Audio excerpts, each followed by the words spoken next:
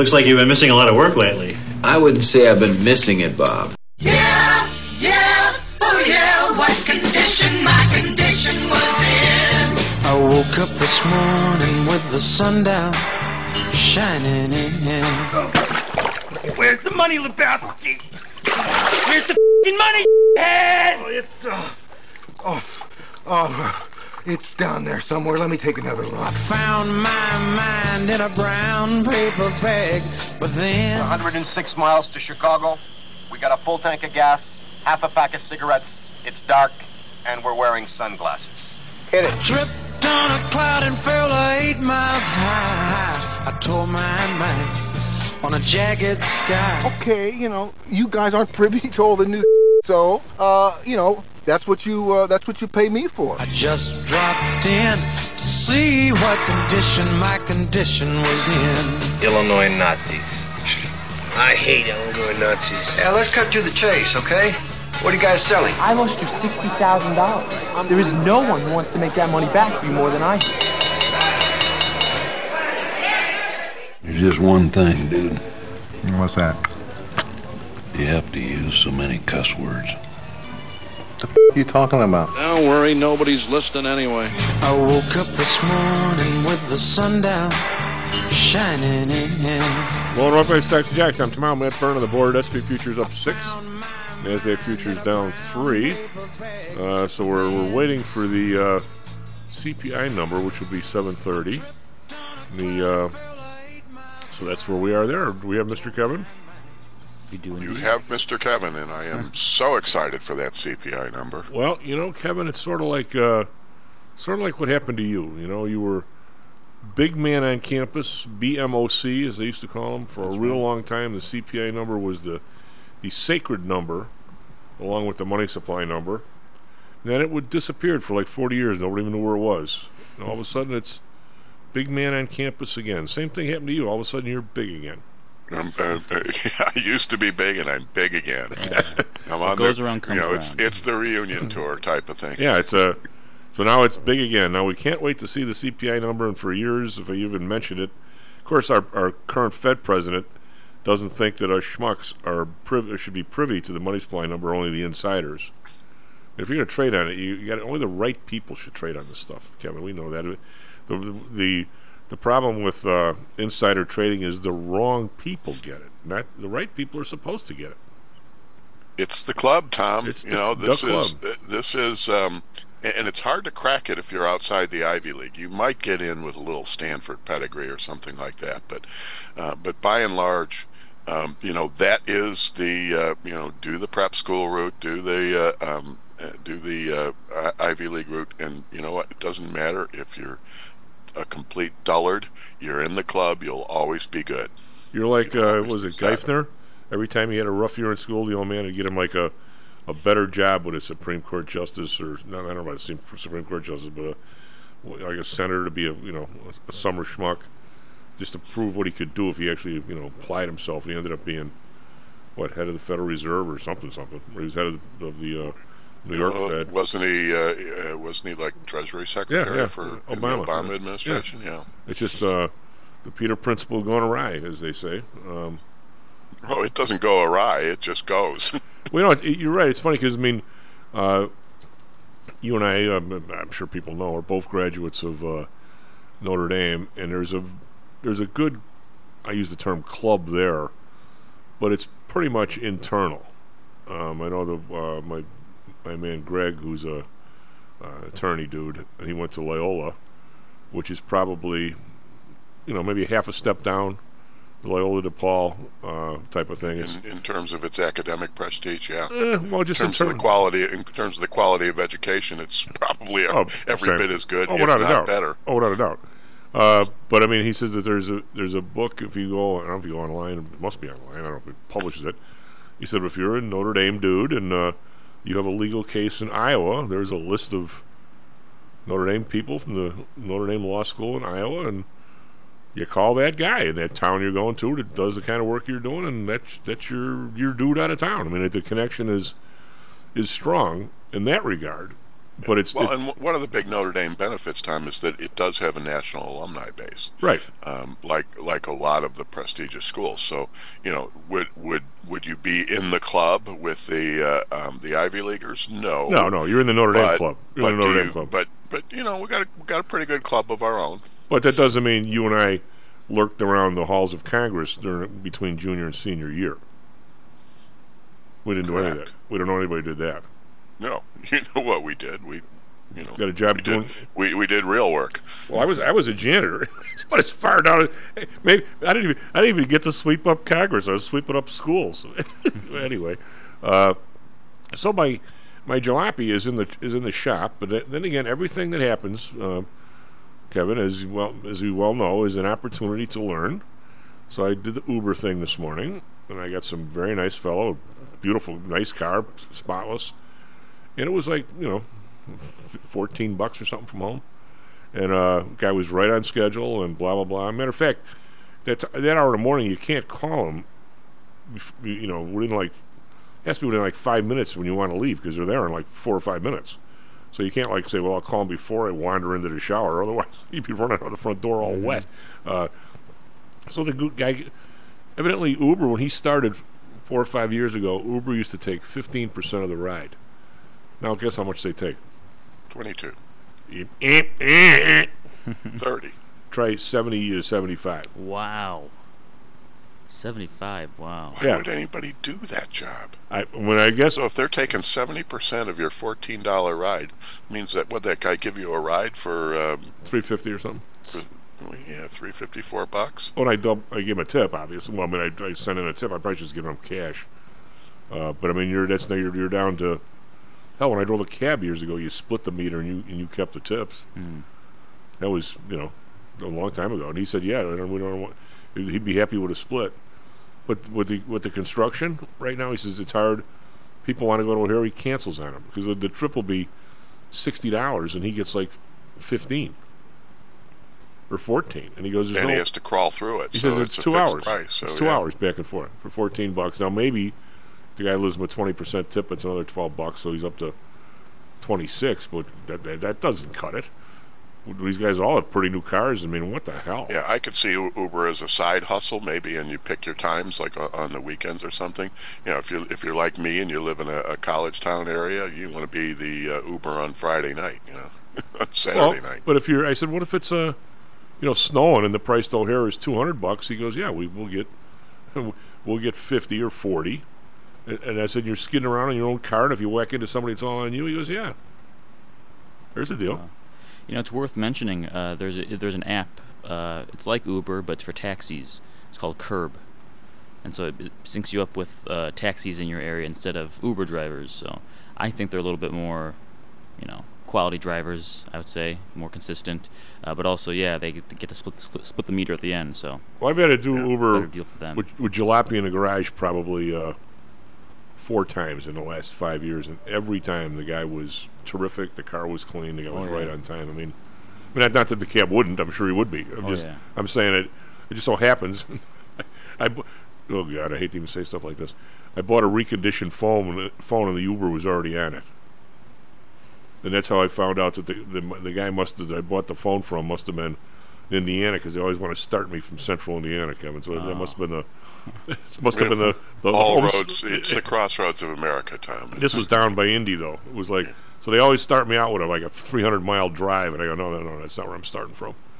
Anywho, so that's there must be a way to change the defaults. Well, there probably is, but when I use it once every 5 months, it's easy enough just to type in my address. But yes, I'm sure there is a way, Kevin. There's always a way. But see, you guys that know all this stuff, you're always like, the guys that don't. What can I tell you? If I used it every day, I'd figure it out. To you Luddites is what we're talking about. But it's like all the young guys who used to tell me, you could never program your TV thing. You know what? If you read the instructions and you went through it, there's a logic to it. I'm not that dumb. If I did it 4 days in a row, I'd be okay with it forever. But you do it once every 5 years, how are you going to remember it? You don't. That's why they have the instructions. That's why you have the instructions. Well, now they don't give you instructions with like phones and stuff. They just give you the phone. It's like, just go online. Oh yeah. Well, they got to teach you how to go online. Just go online and search. Oh God. Anyway, it's probably video that says, "Here, watch this. Now pause it and go do it." They still have those books, like Cell Phones for Dummies. They might. Those things were great. They might. I don't think I ever needed that one. Well, you probably didn't, but there was a huge shelf. It was like Economics for Dummies, all kinds of stuff. I don't know if those guys still. I think the dummy stuff is the dummy series is all out there. The dummies are still here. So iPhone for seniors and for dummies. It says right here. I'm good for both of those, I guess. Yeah. I was gonna say, perfect. Double victory. How about for seniors and dummies? So we have the big numbers coming out today, Kevin. What are you seeing on the inflation front? And I just, as you know, my attitude is that I think that the discussion on this inflation is really all wrong. It should be a totally different discussion. Maybe not different, but they should add to it. I think, of course, now this bulge in the money supply the last few weeks might kick me off my topic here, but I think for the last year or so, the quote rate of inflation has settled down to something maybe a little more than we'd like, but not horrible. It's still filtering through the services to a huge extent, and where you're seeing people switching jobs you hear about what people are spending for like a new window in their house or something. People are just gouging the hell out of them. If you're like some older couple and you need a couple new windows and call somebody who advertises, we're talking thousands of dollars, which shouldn't be thousands of dollars, but nobody knows and nobody's around. So you're getting that. I wouldn't call that inflation. I'd call that gouging. But I'm saying the general level of the change. Inflation is the rate of change in prices. Okay, so I think that has tamed down. All right, that's like the second derivative of the curve. However, I think the last 4 years, Kevin, has left us with a price level that really is eviscerating most of the population, which is a totally different subject. And I think the few people on this talk on the show were the only people that have ever mentioned that. It's not the inflation rate, although it's nice to get the rate down, okay? But if you got it down to 2%, 1%, if you got it down to 0, you still have this problem. And it's never addressed. How can we get it addressed, or are people just going to wake up and realize it, or they want to ignore it, or what do they want to do? Well, and in the eyes of the average person, we still have inflation. You can say the rate has slowed, you can say anything you want, but it is as you described it, that we are at intolerable price levels for average families. Right. And, how do you get out from under that? Well, you either have prices fall, hardly ever happens in general. For certain commodities, it goes up, it goes down. By the way, I noticed gasoline is way up lately. Oh yeah. Well, that's because of the... So that's going to refuel to an extent, but real wages have to outpace that rate of inflation, and so maybe we'll catch up if we can hold it steady at 2% or less, and then get some real wage increases. Maybe in the next 10 to 12 years we can catch up. That's about where we are. That's exactly where we are. I don't know, but you just said, how many people today in this country could articulate what you just did? Or what would want to? Well, at least two. Yeah. you and me. Because that's... And I don't see... I'm going to say there was... In my lifetime, there was one time where wage, if you had a cost of living adjustment, which wasn't everybody, by the way, because I didn't. If you had one of those, the only time that I think you outpaced inflation was maybe 1970, late 79 to 80, maybe 81 or something, where the inflation actually had dropped down, but because the CPI, even if the people are honest there, which I don't think they are anymore, it has such a delayed piece to it that it was percolating through with inflation, maybe in 81, say, when there really wasn't any. And I think that some people in some of the unions, I'm not talking about public employee unions, I'm talking about regular unions in those days, that had cost of living adjustments on their salaries, actually made out better if you looked at the real inflation. But I mean, we're talking about a period from 1968 to 1982 when this all happened, and maybe some percentage of the workforce got the better of it for 12 to 18 months over the entire period, which never put them even, Kevin. Not to mention the fact you had jumped your cost of living increase jumped at least one or well, I won't say at least two, but maybe one or two tax brackets. So you always and I really don't get the thing that is the most debilitating to this whole mess. And with all the fights between the right and the left and this and the socialist and then whatever and this and that. Nope, not one person seems to be bright enough or has the balls enough to say the biggest beneficiary from inflation is the government. By any stretch, they're the biggest stretch. They're the biggest beneficiary. And yet, when other than me and a couple of guys here, who even has the stones to say that? I mean, let me just nobody who wants an interview with officials. Well, that's the truth. Yeah, it's I mean, just in the very least. I mean, it was funny. Carl was on Monday because he wasn't on Friday, giving the labor report, and he was talking how people in the matter of fact, I would love your comment on that, Kevin, because I don't think you were able to opine in with him, or you weren't because John was on. He was talking about people making. Well, I'm going to get these. Tax brackets up here, just as a very simple thing. I'm good at this computer stuff. You're like Rain Man saying you're an excellent driver. Oh, I know. It's just very much so. I'll go to here. Now, does this mean I'm a nerd? I'm going to Nerd Wallet here to find this stuff. Anyway, smoke this fire. But here's the tag. Here's the one that's the kicker. If you're somebody who is on the, I won't even say lower middle class. From 0 to 10,000, 225, your tax rate's 10%. Okay, so now of course you can take deductions in there for yourself and all that kind of BS. But then from 10 to 40, it's 12%. But here's the jumping off spot. From 12%, once you get over 41,000 to 90, it's now 22%. So if you're making 40, and 5 years later, the inflation has been 40%, and you get a 30% raise. That other 30% is now taxed at 22 and not 12. Even though you're still not ahead of the game. You're still a lap behind in the swimming meet. Now you're paying another 10% to the government. So, just that one small example, I think, would let it's hard to argue that the government's a winner on this. Right? Okay, keep going. But the thing that Carl was, and boy, I never want to. Your instinct is to say, people in this tax bracket, down there making 40,000 a year or 50,000, are totally getting buried by the inflation, in terms of just about anything. I mean, especially to the extent that wage inflation is taxed. Yeah, and what I'm saying, but that's the group that if all of a sudden your cost of food goes up 15% and you're making $50,000 and you got 4 people in your family, I mean, good luck with that. Or if the rent goes up, 25% like it has, or 30%, good luck with that.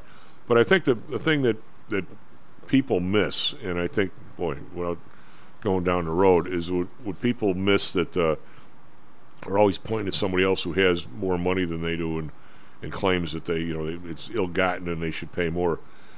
I think if you were actually, you couldn't sell a lot of these papers because nobody wants to listen. But if you were to take a couple that makes between the two of them, $1.50 a year, 300 maybe, and went and did what people do with that. They bought a house in the burbs that cost $450, which is like a normal house in the burbs, and has a couple of nice cars, has one kid in college, 2 in high school, and all of a sudden this inflation hits on them where their taxes in 4 years is probably going up 30% or something, and the insurance has gone up, and the price of a roof is now $90,000 or something. I don't think you can just say it's the person making $50,000. I think that group And you can say, well, they're still living in a nice place and all that stuff. I mean, you can criticize all you want. But the fact is, you're sort of burying them, too. It's not like anybody, unless you're Bill Gates, and even him, the price of his corporate jet probably went up. He probably doesn't care, but it has gone up, I'm thinking. So it affects everybody. Once in a while we go to a nice restaurant, maybe in Burr Ridge or someplace, and we're a couple of buddies that maybe will take us. Not that we don't pay, we do, but you can't get out of there now. 3 years ago it was $60 a person, and now it's $75 or $90. For a couple of glasses of wine and dinner and appetizer. I mean, that's why you go once every couple of months, but it's not to say that people are making $250,000 are totally immune to this. And to a certain extent, it might affect them more because they're the ones that actually are trying to buy the new car at $75,000. Certainly on a percentage basis, it does. But because they're the ones that are, I use the term, used to a new car. But how do you even go there? I was talking to the guy who works in the engineer in the building yesterday, talking about somebody dinged his truck a little bit, and he's like, I'm never going to be able to afford a new pickup truck. Never. I mean, we're talking about the entire. But now people that I would guess that. For Audrey, she didn't buy a new car, but she bought a relatively new car because hers was. But that's her livelihood, and she has to have something decent. She goes pick somebody up, drives them around. She can't be driving an old jalopy. Really? $75,000 for a new one or something like that, or $65,000. She had one of those Cadillacs she just got rid of, the official the Cadillac SUV, which like every real estate person has. If she went and bought one of those new now, what are they? 80? That's a little rich. It is a little rich, and again, I don't think when people start reporting things like the rate of inflation, percentages are fine. Yeah. It is one data point, but it is not the only one, and we just really. I think the biggest issue is that people don't understand the difference between data and information, so they get so hung up on the data, and either celebrating it or decrying it. It doesn't matter. The idea that you put it into some kind of sequence, that you give it some kind of context. We lived this in the in the media reporting on COVID cases and COVID deaths. Seldom did we get stratification by age or stratification by more comorbidities and things like that. Seldom did we get that perspective. It was just, hey, we hit the 600,000th death today. Yeah. The biggest, scariest number, without any context, without any grasp of what excess mortality was in general in society, and it's such a simple concept, the difference between data, information, and knowledge, and yet it is totally lost in excuse me, totally lost in media reporting. Did the federal government just lab something? They poison you or something? I think yes. They heard, they're listening, and have been poisoned. So, I think I can make it to the break though. God, well, I get a load of this. I take my truck in yesterday, and your truck's getting old when you're replacing the same part twice. You don't mind doing it the first time, but so I say to my guy, I go, I think it's time to get a newer one. Should I get one, a little newer? And he goes, no, don't get one a little newer. And this is a '99. It's a Suburban, and he says, get one, find one the same year or a couple years older that just happened to be some old dude was driving or something that's got a third as many miles on it because you've driven this thing every day for 7 years.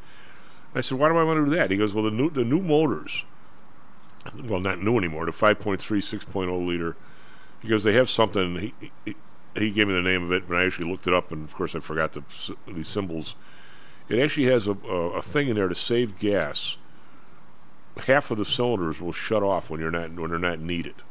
So like at idle, or if you're cruising along at 30 miles an hour, in a level spot, they'll cut off. And he goes, the problem with that is if something were to fire, one of the injectors were to go off, if you blow one of those pistons, he goes, you got to rebuild the whole engine. I believe they're called pistons, Tom. Pistons, yeah.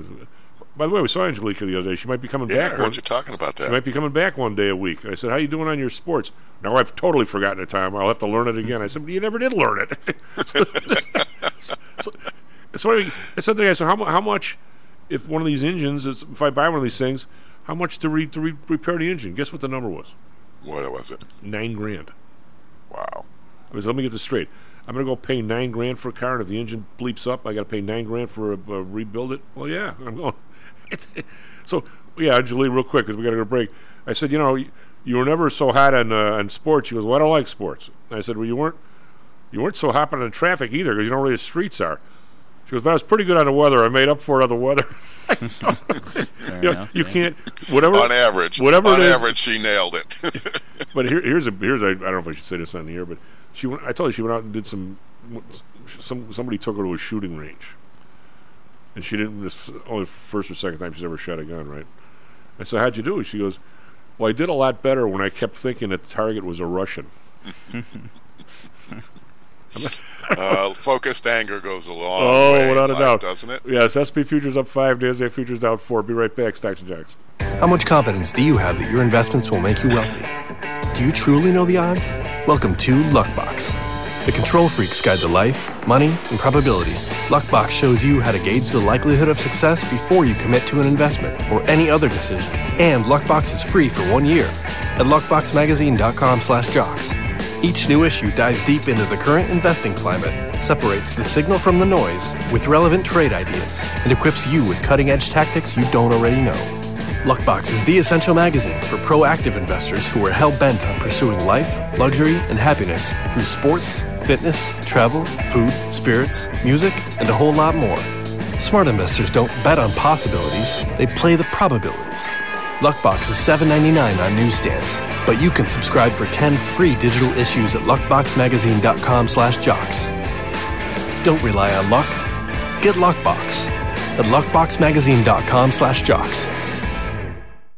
Is your business being challenged by the complexities surrounding healthcare reform or other matters related to human resources management? If so, then Cognos HR can help. A longtime friend and contributor to the Stocks and Jocks radio program, Cognos HR provides its clients with a perfect blend of strategic consulting and day-to-day HR management to drive overall improvement in business performance. Companies that join the Cognos HR family are better able to manage healthcare costs, enhance benefit offerings, and improve employee satisfaction by leveraging our access to Fortune 500 benefits. Our innovative onboarding and payroll technology, along with our constant attention to detail, enables us to provide the highest level of quality service to our clients. Now, your time and energy can be focused on generating business and increasing your bottom line. We'll take care of the rest. For more information, call us at 630-401-8810 or search us on the web at cognoshr.com.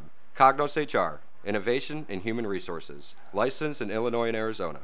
Hello, this is Tom Howell, the Chief. Confused about investing these days? I suspect you are not alone. Investing was never easy, although at times it may have seemed so. I think one reason behind the current concern, although maybe not explained as such, is how the fluctuation in the American dollar and the associated politics is affecting your investments and your wealth. It may not be enough to make some money in your investments.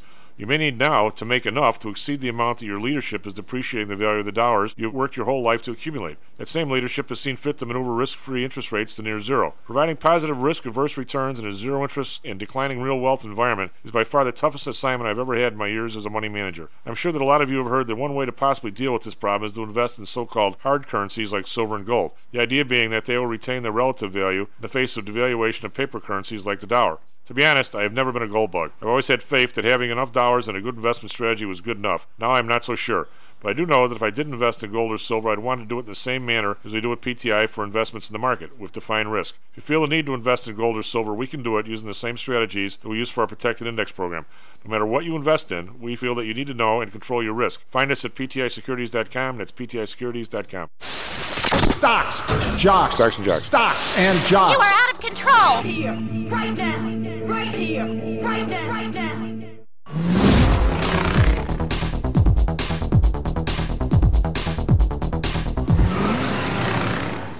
Load up back, Stocks and Jocks. I'm Tom Minute burn on the board. SP Futures up 475. NASDAQ Futures down 550. Dow Futures up 61. Most of that is Home Depot's up $1.23, and we've got Goldman Sachs up $1.88. That's pretty much it. Everything else is not Well, Caterpro's up 90 cents. Just no red, really. Just a little bit of green. The numbers come out in 1 hour. Over in Europe, we have the DAX up 32.2%. The FTSE up 46.6%. Pretty good run there. CAC around up 26.4%. So they've been muted to the upside here for a little bit. They've been pretty strong. Nikkei up 159.6%. Hang Seng down 175.9%. 20,309. Still over 20,000. Shanghai's up 13.4%. Still, the amount of days where the Hang Seng and the Shanghai are going different directions is kind of interesting lately. If there's anything to read into that, just that it's happening. Yesterday, the Dow was up 98, the S&P down 17 cents, and NASDAQ down 52. So a very slow, waffly sort of day. Bonds unchanged at 3.44. The Bund unchanged, 2.31. Japan up 2 basis points to 0.47. So not much going on there. We will today, after this number comes out, we'll probably make some kind of move. Oil down 9 cents, 81.44. Brent down 2 cents, 85.59. Natural gas up 3 cents, 2.22. RBOB down 4 cents, wow, 2.82. We've got gold up $6, 20.25. Silver up 10 cents, 25.29. Copper down 2 cents, 3.99. Under $4 on the copper. We've got Bitcoin down 273, but still holding over 30,005. And the U.S. dollar, which has been getting sort of hammered, is kind of mixed today. Euro is up. Euro's up a little bit, and the British pound's down a little bit, but right at 109 and 124, where it's kind of the very high end of the range. Matt, what do you got for us, traffic, weather, sports? Yeah, good morning. Currently 6:37 a.m. on April 12th, 2023. This morning, Chicago, warm weather, 61 degrees currently, if you can believe it. Expect sunny skies today and a high of 78. During this current minor heat wave, the National Weather Service has put a fire weather warning in effect for Cook County due to, quote, sunny, windy, very dry, and unseasonable warmth, which has led to an elevated fire risk for the area. It rained for 2 solid weeks. It's real nutty out here. Keep in mind, though, the warning and the warm weather is set to come to an end with a cold front this Saturday. Right now in Phoenix, clear skies, 69 degrees currently, a high of 94 later on. Sunny skies for the current 7-day forecast. The MLB, yesterday, Cubs beat Mariners. Final score 14-9. They were down 7-1. That's right. Back against each other today at Wrigley. Game starts at 1:20 this afternoon. White Sox lost to Twins 4-3. Rematch in Minneapolis at 12:10. And Diamondbacks lost against Brewers 7-1. Both are back today at 2:40. And last night in the NBA, Hawks beat Heat 116-105. And Lakers went against Timberwolves 108-102. That's all for now, Chief. Back to you. These Kevin, do you have any idea how this play-in tournament works for the NBA? The Bulls are playing tonight, and if they win, they play the winner of, I think, the Hawks Heat game or something, which would be the Hawks. Then what? Then they go play the first place team? Then they go play the first place team, so then they play the Bucks. So they're vying for the opportunity to get their brains beat in by the Bucks. Okay then. Because then you go to the playoffs, it doesn't show that, even though they're not doing a really good job on this page. So they're going to end up with 2 teams coming out of this, right? There's because they play the winner of one of the games, and is there 2 teams coming out of this play-in or 1? Because there's 1 in each division, right? There has to be 1 in each division. Yeah, I think so. It's kind of weird. I don't think anybody cares, and you saw what Dallas did. They said we'd rather be in the lottery than the play-in, so they pulled all their guys out of the last few games. Really? Wow. Yeah. That's interesting. The old all their good players sat, and so the other guys tanked. And of course you got their coach Jason Kidd up there saying, yeah, but the guys who were here were playing to win. Because they have to. They have to, because the NBA does not like this look. Well, I mean, what if they did win? They were going to cut them all, or what? Well, probably fire Jason Kidd. Yeah, well, who's the? But it's sort of like what happened when Houston won their last game of the year. Yeah. Is Lovie Smith going to get a statue at the new Bears Stadium for getting them the first round draft pick or the number 1 pick in the draft? No. Not exactly. Lovey keeps paying off for the Bears, though. He did a fairly decent job with them, and then he did a really nice job on that last week with Houston. That's something. What, Kevin? We've been inching around on if we hear from Mike, but kind of inching around on just how much of a country like the U.S., which wants to be, even though people keep saying, what are we doing this for? What are we paying for this? The fact is, we have felt. There's been. Remember when we were in college, Kevin? One of the history classes, there was remember the term called the Pax Romana. Was a peace in the world for how many centuries? There was still stuff going on. Always never not a war someplace, but basically, somewhat peace in the world for a couple of centuries because of the Roman Empire kept their thumb on everybody. And there were people who were saying that the reason why there has been pretty much not major conflicts in the world, although if you're getting yourself drilled over in Ukraine, it's major enough, is because the U.S. has essentially kept everybody else in line. And we're not, when I say in line, most of it's monetarily. We also had the best military and all that stuff, and still do, hopefully. But a lot of it has to do also with economic power. And somehow I'm surprised a couple of the clients I've talked to the last couple of weeks do a lot of stuff overseas. I'm getting this constant conversation with people that because we're basically bleeping our dollar, that we're losing this economic respect that you almost can't make up for with just planes and tanks. Because the economic respect is what, we even had, Mike Murphy might call in, or if not, we'll have mine later in the week. His son was involved over in Afghanistan, essentially, getting favors and stuff from the Taliban, or to put it a better way, trying to essentially buy off the Taliban with $100 bills.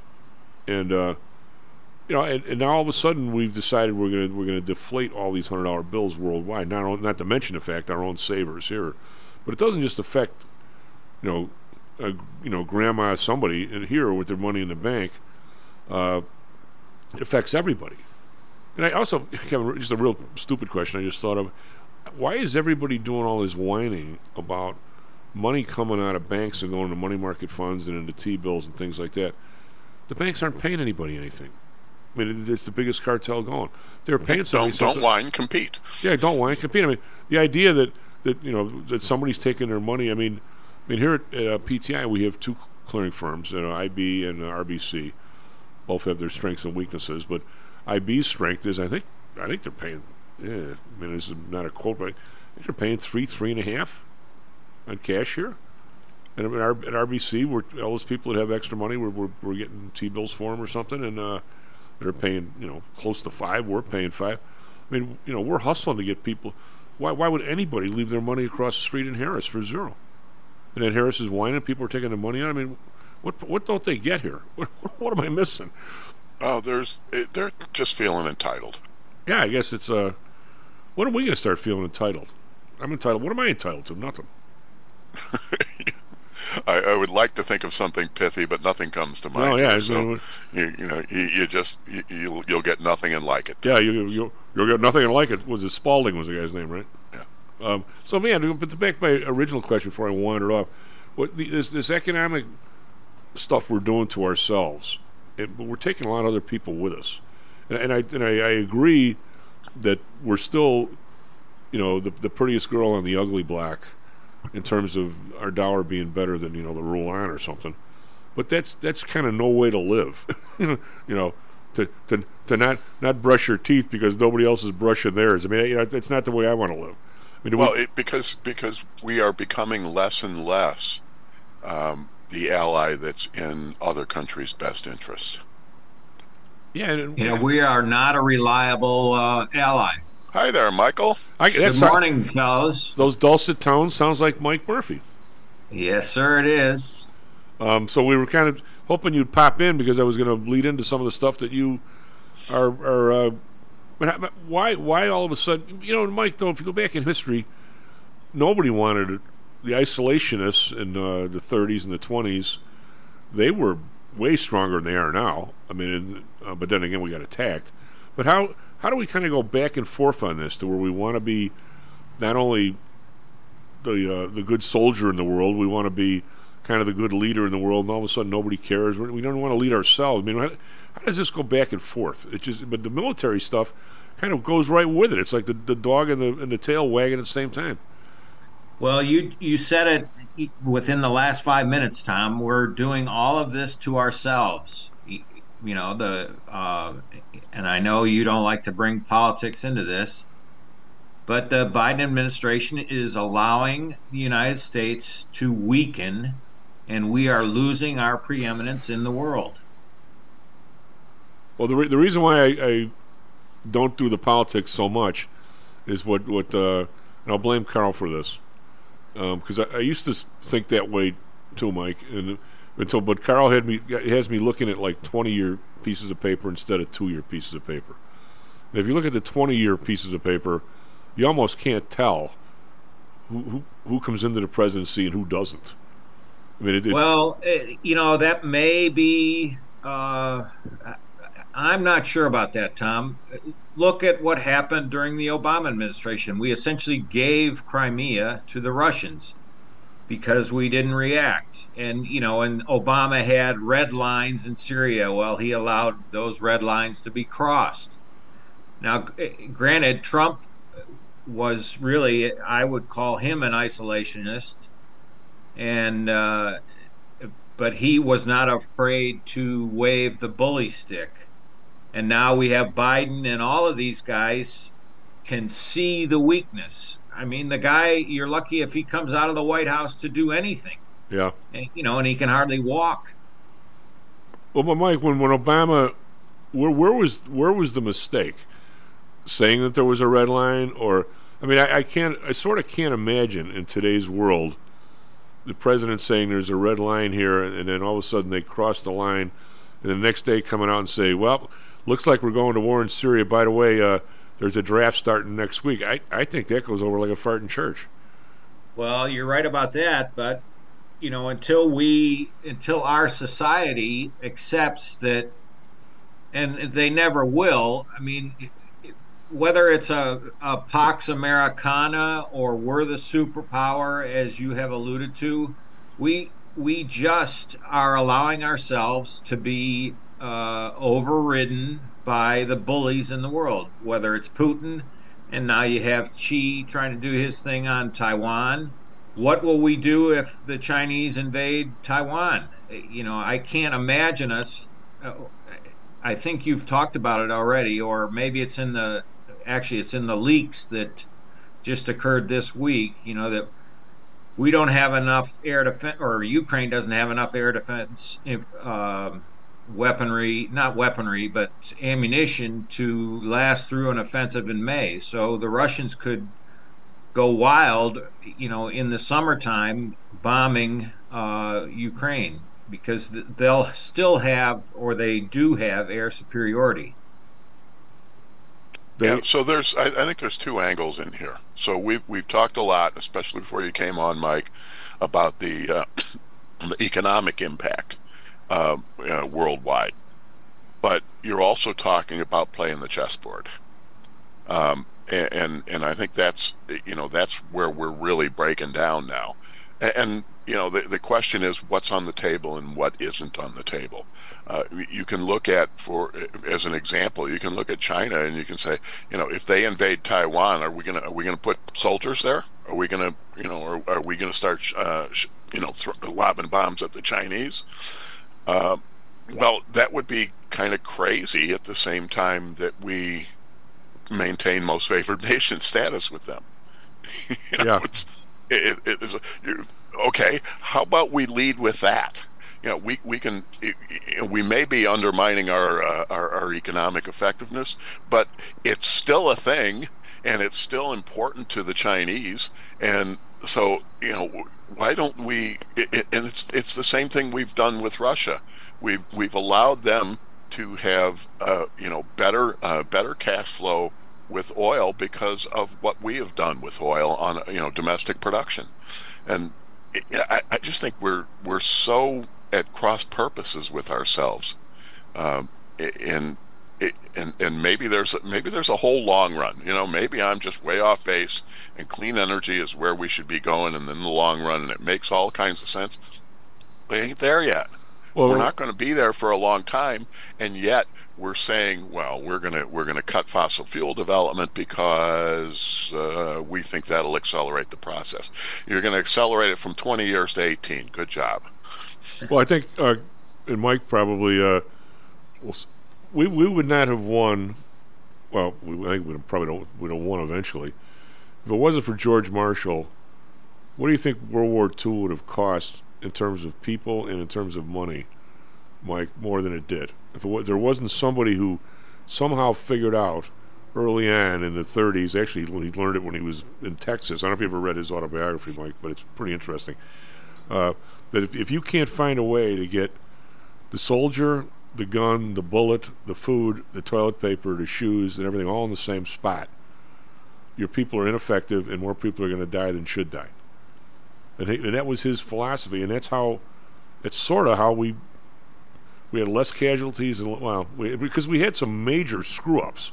I mean, Normandy, we totally screwed up compared to the British, and you probably studied that, Mike, where they had way better equipment landing on the beach than we did, and we told them we didn't want their equipment, even though they offered it to us. I mean, we had major leadership bleep-ups, but because we always had better equipment, more bullets, our guys would go into battle with 100 bullets, the other guys would go in with 10, and in the Japanese side. I mean, a lot of it, it's all, there's no sort of coordination here, and I don't know why that is. I mean, is it the skill set to get in office? I mean, read the election here in Chicago. The skill set to get in office so totally different than the skill set you want in office. I mean, I was reading. I sent it to you guys. The part about the electrical grid. How many people are whining and fighting about clean energy versus other?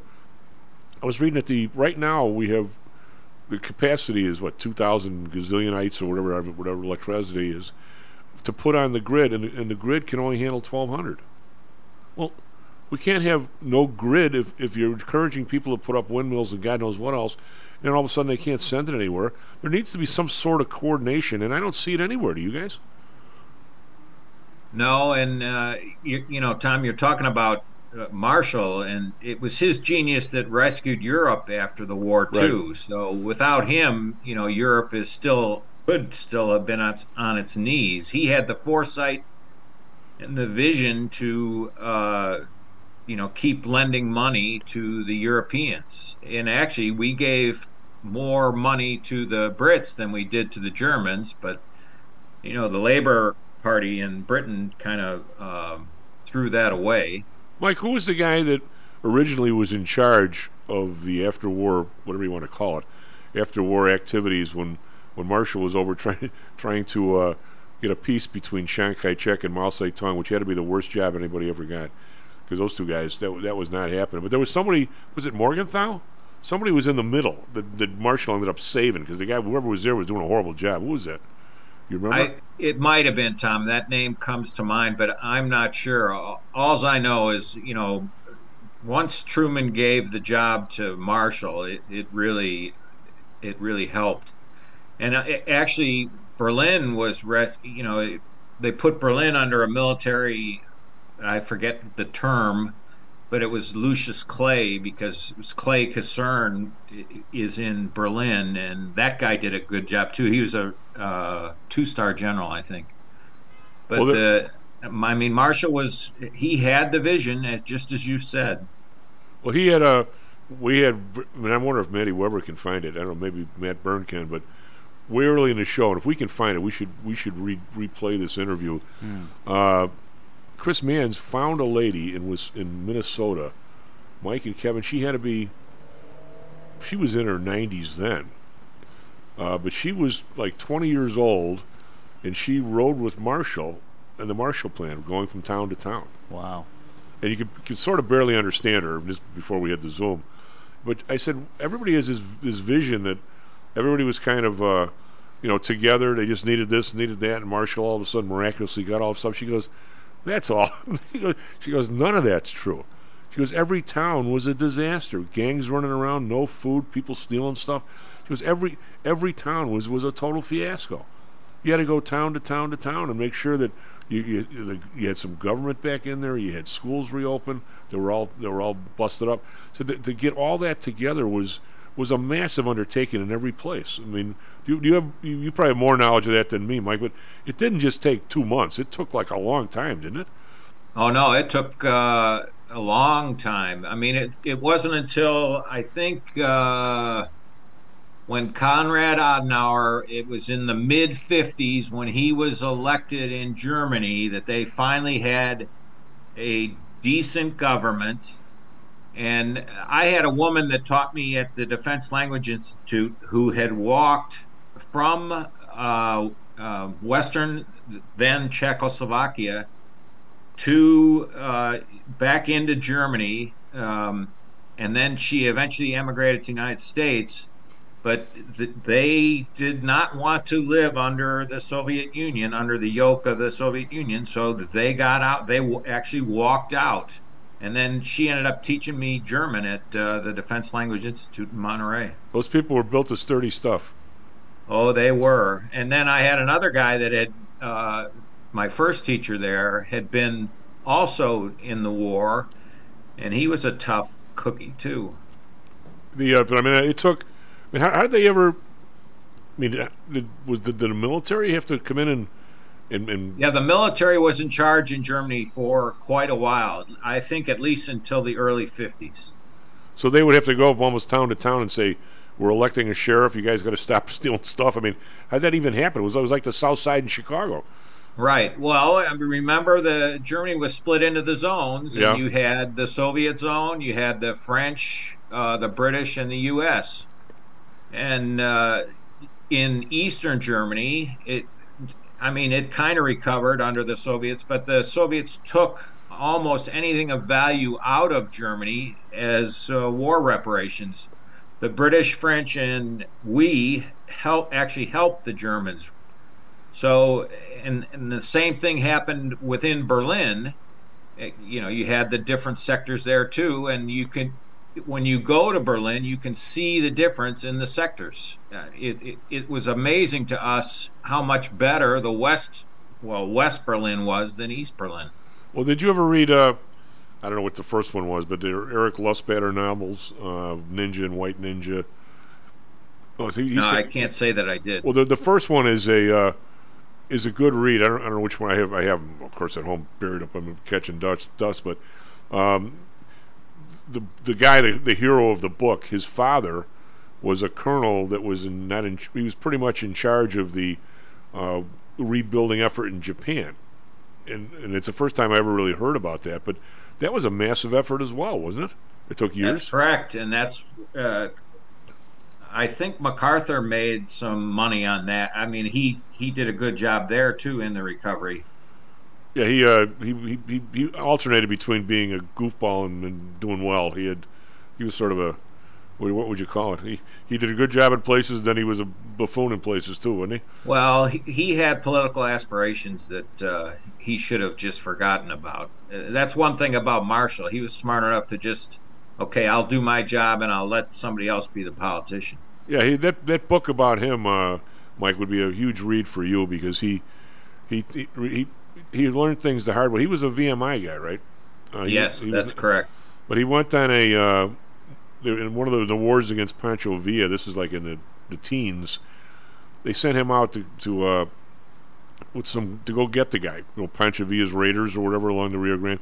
So these guys go out on horseback, right? And he said they were out there for like 30 days. They came back, and he said even though they were in tip-top shape, everybody lost like 25 pounds. And he goes, never again was he going to lead anybody any place without supply of the supply line and without any kind of intelligence about where the guy he was chasing actually was. They wandered around this Texas desert for like a month, didn't see anybody, and said, "The hell with this," and came back. But everything, the guy's all in bad shape, the horse is in bad shape. He goes, "This was a disaster." He goes, "I'm never going to do this again," and he never did. Right. Hey, before you cut off for the break, Kevin, when when UVA comes up to play Notre Dame in baseball, try to go see the games. I just went to a game yesterday, They beat Richmond, actually, 18-0. They had 2 grand slams in the game. Their pitching was unbelievable. And right now, they're 27-4. So they should be in the NCAAs, and they might be worth a watch if you're interested in college. Yeah, I would be. Are there guys that are specifically I should be out to see? Do they have any hot draft picks type of guys? Well, there's a guy, Geloff. I don't know if you remember a couple of years ago when they made it to the College World Series. He and his brother were playing. Well, he just broke the record for home runs for UVA, so he's won. He's the third baseman. Their shortstop was good. Their center fielder made a couple of good plays, and they have some good pitching. Because Brian O'Connor always kind of comes up with a good team about every 3 or 4 years, and I think he was an assistant at Notre Dame for a while. In fact, yeah, I know. And in fact, he I think he left. Well, right. I think he left. Right, and then a year later or so, Maneri took the LSU job. Whereas if he hadn't left, he probably would have been promoted to the head coach job. You're right, but he's got a great gig at UVA. So are the Irish any good, or did you sentence Kevin to go out and watch an ass whooping? They're okay, but they were better last year. They had some guys move on, so they're sort of in that as Mike described for. Virginia is that they'll rise up and they'll have some really good teams every few years, and then they can be competitive the rest of the time. ACC is a really, really good baseball league, so a lot of good teams come through. The question is, are we going to get them on a nice day when I want to sit in the baseball stadium? Because I'll go spur of the moment. If there was a day like today and it was this weekend, there's a game, I'll look at the schedule, say it's nice out. I wonder what's going on over at campus. Kevin, who's the Notre Dame? Whether it's going to watch a baseball game or a lacrosse game or a softball game, it doesn't matter. Who's the guy that Pat Hughes was talking about? There's a Notre Dame player who's either in the Cubs minor leagues or in one of the teams that they were playing. Well, Trey Mancini's on their team. He's a Notre Dame guy. Okay, is that the guy? All right, that must be the dude. Yeah, right. He's a veteran though. He's been around a long time. All right, well, that good hitter from last year might be in the Cubs system. I forget the big heavyset guy. Yeah, was he third base, first base? Yeah, I know who you're talking about. I can't remember his name off the top of my head, but yeah, there's they've got a lot of guys knocking around the pros. That guy looked like Ron Say. Didn't he? You don't say. Okay. All right, guys. Thank you, Kevin. We'll talk at you Friday. Who knows? Maybe Mike as well. SP Futures up 6, NASDAQ Futures up 9. We're trying to inch up ahead of this number. Be right back with the Professor, Russell Rhoads.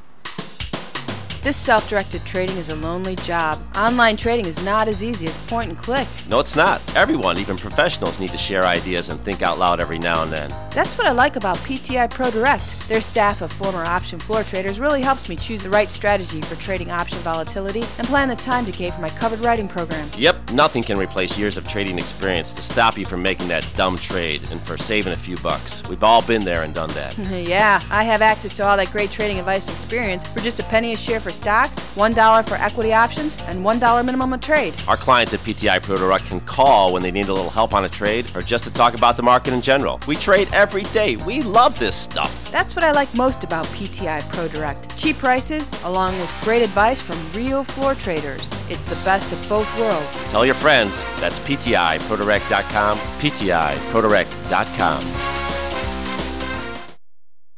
Are you one of the millions of people who suffer with pain? Do you wake up in the morning with stiffness in the lower back or neck? Why are you using medication to cover up the symptoms without treating the actual cause? Painkillers, muscle relaxants, and anti-inflammatories are not the answer. At ChiroMed, physicians are trained to detect the cause of your symptoms and to correct the underlying problem. If you're ready to listen to common sense and do what it takes to make changes in your body that can affect your health for the rest of your life, give ChiroMed a call and set up a complimentary consultation. They are located in Orland Park and can be reached at 708-403-2727. 20,000 patients over 22 years have been treated at ChiroMed, and over 90% of them have had positive results without medication or expensive surgery. Isn't it time you did something good for your body too? Give ChiroMed a call, 708-403-2727. That's 708-403-2727. Let's get you pain-free and living again. Hi, I'm Audrey Johnson, an owner of Home Source Realty and a frequent contributor to Stocks and Jocks. If you're nervous about the stock market and considering diversification, or are looking for a rate of return way better than your banks, consider adding rental properties to your portfolio. Whether it's a condo, single family, or multi-unit building, I can help you select a property that meets your financial needs. Call or text me at 708-349-3456. That's 708-349-3456, or visit my website at myhomesourcerealty.com. That's myhomesourcerealty.com. Stocks, jocks, Stocks and jocks. Stocks and jocks. You are out of control. Here, right now, right here, right now, right now. I didn't want to be an innovator. I just wanted to make the quick and easy buck.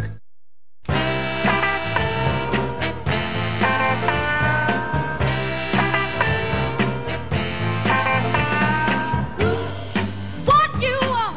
Hello, welcome back to Stocks and Jocks. I'm Tom Ed Byrne on the board. SP Futures up 5. NASDAQ Futures up 6. We're starting to walk up here a little bit ahead of this CPI number. So did you play that intro just for Russell? He didn't want to be an innovator. He just wanted to make an easy buck. Then he became a professor. What can I say? It fits. Yeah. Just wanted to make an easy buck. That's that Professor Russell. That's the mentality of every teacher in this United States. Yes, that's the mentality of every teacher. They're in it for the money. That's exactly right. Get me in the union. Oh God. I'm surprised you guys aren't. All the God, I guess I could ask this question. Are your graduate assistants and so forth in Indiana? Are they trying to unionize? They did at Chicago. I don't know. I remember when they did that at Loyola. I actually benefited from that because I was adjunct at Loyola at the time, and the adjuncts, threw a big fit about how underpaid you are, but. You're not an adjunct professor to make money. You're an adjunct professor. It's practically like a volunteer type job. So, and I think if I remember correctly, the business school was the only department where the adjuncts voted not to join the union. But they unionized, and again, we benefited from like the small bump in what you got paid per class. So I benefited from it, but I was not a member. And we're talking about like an extra $1,000 per class. We're not talking about money at all. Even though Russell knows I love him like a brother, once in a while I really got to give him some grief. You just sounded like an owner of like an NBA team or a baseball team where the players should be in it for the sport and you're in it for the business. Yeah. Just saying. My buddy, I don't know what the deal was at Loyola, but the late Bob Golden used to come on the show as our tax expert. And there's a guy you would have loved to have met, Russell. Just a real nice guy. But he was he got his law degree and his CPA and kind of dropped into this international tax thing. You know where I'm going with this. I think he might have been one of the inventors of the double Dutch sandwich or whatever. The ways where you move the company overseas and there's no you pay 3% in Ireland, and what was the story that the Starbucks paid all their taxes as if they were in Holland, meaning the Dutch sandwich, even though all the Starbucks stores were in London, so they were paying like 2% instead of whatever. Well, Bob ends up, and he did pretty well, and I guess he retired well, and I never asked. I was so disappointed when he died, for God's sake. Anyway, he was an adjunct professor at Notre Dame, and he said they called him and they said, "Hey, would you do a course on international taxation?" But of course, there's no book on that, right? I mean, there's 50 people in the best firms that probably could explain it to you. I couldn't. That's why I used to have Bob on. And he said it took him, I don't know how many hours to put a course together, a graduate course. And he ended up, he said, I got enough dough, so I'm not worried about it. He said, plus I like the idea that I can have a faculty card where I could park for the football game. So I could park right by the stadium. So it's not all bad. I think he said the first year, he goes, it took him how many 100 hours to put the course together with all the research he had to do, with all the laws in all the different countries, which, some of which he knew when he had to go refresh himself. I think his first year, he made $1,500, but I think he was teaching 30 students, 25 students that were paying $5,000 a class. I mean, I don't know if union was the answer. Maybe a shotgun, but something's wrong there. I'm just saying something's wrong there. I don't know what they get paid here. I know it's not. Again, it's not something that you do to live. Well, right. Typically, you would do it with the intent of kind of doing like I've done. I consider myself like semi-retired in reality. Okay. Which is funny because you got 3 jobs. I have 3 big consulting clients, and I teach 8 classes a year. And you're still this writing. Is semi-retired for me. Yeah. But the only way that you can really work into a full-time clinical type of job is if you have experience, because you'll get 200 resumes a year of guys that think teaching college would be fun. And if you've never done it anywhere, you just get tossed aside immediately. So the only way you can really break into it, and here's career advice for people who think that later in their life they'd like to be a full-time clinical professor somewhere. It's like a terrible catch-22. You got to get experience somewhere, and then kind of work your way up to some sort of a full-time job. So I think that carrot is one of the ways they're able to pay people nothing to be adjuncts. Well, I think, but to a certain extent, to get yourself rolling is fine. But to me, there's somewhat of a line here somewhere between.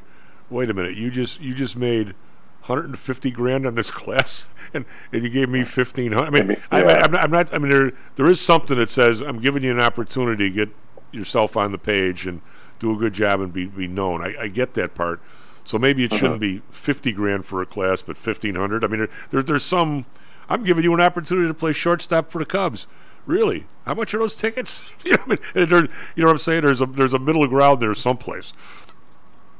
Yeah. No, there is. I totally agree with that. I mean, again, I don't have to worry about that. I never really. I had another full-time job when I was adjuncting at Loyola or Benedictine or Carthage or UIC. Those are all the places I taught before Iowa. Good Lord, Indiana. So if you can't really teach until you've taught before, are you a proponent of the idea you shouldn't have sex until you had it before? Of course, especially with teenage daughters at home.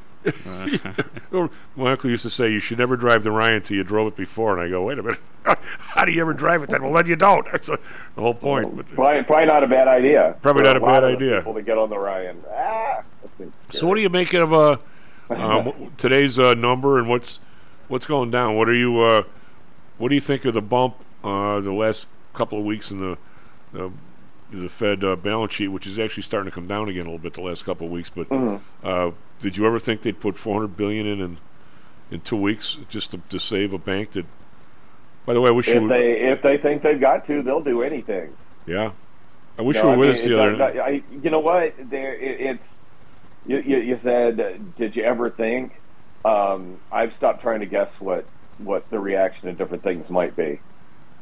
Yeah, it's no, I just don't, and it goes well beyond the Fed and everything else. And I'm old. I'm a little scared of the world, and I'm confused. And oh my God, but doesn't it? I don't understand about half of what's going on around me, and I think I got to go to the bar last night with a bunch of my students. Cool. Did you pick up the tab? And actually, I say a bunch of my students. It was a bunch of guys that were 21, 22 years old that had recently graduated. And I've never been around a more pessimistic bunch in my life. Oh, wow. Oh, God. I wasn't invited? Yeah, I would have cheered him up. Would I have cheered him up? Well, I mean, one of them was a student that helped me with a few things last year, and he graduated. And I said, you know what, where are you at with the job search? Well, I think I'll get around to it eventually. No rush. He goes, I've got a whole lot of really cool lawn care tools, so I'm just going to do yards this summer and see where things go. Guy's got a finance degree. Oh, God. Oh, man. It was about everything. You should hear him talk about dating. It'll be amazing if the next generation has any children at all listening to these guys. Oh, yeah, it's in my generation, we're not big on that for some reason. Yeah. There's no rush. My first kid came along when I was 38, something like that. 37. That's perfect. Yeah. Well, I mean, most guys don't I'm a necessarily. little bit more grown up. I'm a little bit more grown up. Maybe not fully grown up at that time, but a heck of a lot better than I would have been at 27. I think some of it comes down to Russell, when your girlfriend, then maybe then wife, reaches 30, 31, and her sisters all have a kid, and she loves the little babies, yeah. and then it's really not your schedule, if you kind of know what I mean. Yeah, that was part of what I was. That's part of what the guys were complaining about as well. Is they felt like they got no control whatsoever over anything. Well, and they were like, and I know the second that I get married and my wife has a couple of kids that they're going to care less about me anymore. They're just going to kick me to the curb. Well, the pessimism out of these guys was very discouraging. Are they? What are they? Are they into sports and stuff and everything, or they don't do that anymore? Yeah, they are. They are. We were. They had the NBA games on in the background, and they were kicking that around. So, I mean, they're not playing. They were normal. They would have been. They were me 30 years ago.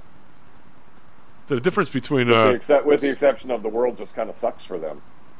Well, it wasn't exactly a box of cherries for us either. I mean, not really, but I don't know. I felt like we at least had more hope. Yeah, I always thought we did.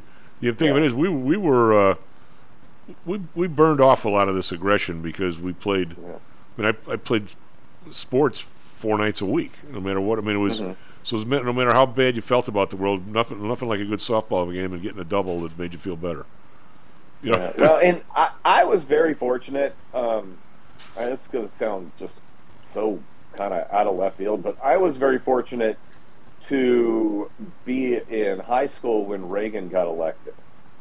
When we, whereas I think if I was 10 years older and kind of matured around Ford and Carter and that kind of thing, with all the goofiness in the world, with Reagan we seemed to have some stability and some world leadership, and we haven't had that in a while, for sure. Well, you sure did. If you were to go back to what you guys were talking about, this is really where I wanted to go. To go back to what you guys were talking about when I was listening in the first hour, just about the state of the world and the lack of U.S. leadership. And I know we're stocks and jocks, but we tried not to be too much politics wise. But I was listening to a strategist talk about our place in the world, and he said it goes back to Obama, that apparently Obama just didn't really communicate that much with other countries. That and then Trump was Trump, and now Biden's we're on the third one that's a lack of global leadership, and we're seeing the repercussions from that. Well, two things you've just said are amazing, disturbing to me. Not that you said them, but when you talk about how you are constantly surprised by some of the economic reaction, and you're an economic historian, you're not as much of a monetarist as I am, but you're somewhat of one, and you know a lot of this. A lot of what happens, bad things happen, hurricanes happen, whatever, maybe even pandemics happen. You should not be surprised by the reaction. Are they making it up as they go along? I mean, if you read enough history, every economic solution has been tried before in problem circumstances and other circumstances. You should be able to reach back or else do some research and say, hey, these mopes did this in 1750 in this country, it didn't work, or it did work. The economics doesn't change. People don't change. I mean, the fact that you are surprised by something happening, there's 2 bank runs, and all of a sudden there's $400 billion around more available off the balance sheet. I mean, the fact that you are, I was shocked at the fact, but you're a professor, that you're shocked by that. No, I'm not overly surprised. I'm not surprised. I said nothing really surprises me this day and age in the constant overreactions to anything that looks like it might be a crisis, which that bank thing is not a crisis. Well, it's a couple of very company specific. I know that the macro environment was not all that good, and higher interest rates led to what ended up happening at Silicon Valley Bank. But Silicon Valley Bank was just, I'm going to use it was stupidity, which is the best word for it. But to be professional, I'm just going to say it was mismanaged, and their risk was mismanaged. But not all the banks are out there in the same trouble. There are some that have similar issues, but as long as as long as withdrawals continue to not accelerate, they're kind of okay. Hopefully, they've had an eye-opening experience with the Silicon Valley Bank thing and have gotten themselves in a much better place. You should have as far as liquidity goes. Normally, I wouldn't say it would be worth it for you to hop in your private jet. You should have done that Monday night and come up, because I had dinner with a couple people, actually 2.5 people. A lady and her little daughter, she's a doll, and a third person who shall go nameless. But shall we say he knows a lot of what's going on in the world. Brilliant economist, sort of like you, but he's more of a international clearing kind of guy. Anyway, but we're talking about this. The lack of any kind of, we talk about regulation, and regulation, comes down on a ton of bricks on, the small bank or somebody. They're all over these people. The irregularities, because everybody knows Steph Koenig was on the air for a while, until she became a mom and couldn't do it anymore. But she's terrific, very brilliant lady. So we were talking, and she's like, it seems a little fishy. Why were these? And she was going right where I would have gone. She says, why were all these people required by who exactly to have the deposits that big in a bank that size? I mean, was the bank acting as an investment advisor? Did they get people the money? Who was somehow between this, was a Thiel guy? Why was Roku required to have $50 million in one bank? What's the connection? And how untoward they said it has to be so unusual that if the Fed had any brain to look at it, they're supposed to look at stuff, Russell. You and I can look at stuff from 10 years ago that was a problem. You can't constantly keep chasing the horse that's out of the barn. You got to look at the horse that's in the barn. And now they must have known that this particular bank was set up in a very odd way. I mean, nobody has, I don't think, 12% of the money. If they did. You're giving them a lot of credit there. And one of the things with the regulatory environment is the people that are really good that work for the Fed. And I know people that have done this, that work for the Fed and keep an eye on banks. The really smart ones end up moving over to private industry because they can do a lot better. Well, I guess so. I don't necessarily know if they really do have that ability. But Russell, on an intellectual basis, here's how you and I go to different levels of the chessboard. On an intellectual basis, which you're always on that level, do we have people smart enough? I would hope that anybody who's in that industry that just casually looks at a list of 100 banks and says, "Wait a minute, these guys only 12% of their money's insured. Who are their depositors? Why are they so big? There's no other bank that size anywhere that has 30 people with 80 whatever it was 50% of the deposits. I mean, what's going on there? Why are they? It's a curiosity. It's looking at something. Your point is, yes, are the people who work for the Fed regulators intellectually able? Are we paying them enough to essentially sense the next problem and head it off before it gets to your house? Maybe the answer is no on one level of the chessboard, but on my level of the chessboard, we're paying an awful lot of bleeps to do just that, and all of a sudden they don't do it, and you say that was your job collectively. Oh man, we lost our 3 best people, we lost this, we were all working from home. I mean, at some point, Russell, you're the mechanic, you're supposed to fix the engine, not give me a million reasons why you can't do it. The rest guy just left. No, I totally agree. They're not doing the kind of job they should be doing. That's for sure. And the answer is going to be more regulation. I don't even think it's like we could point to the individuals who go into the banks. I think it's like the whole methodology that they have with respect to checking on risk. And my understanding is the stress test didn't even take into account higher interest rates.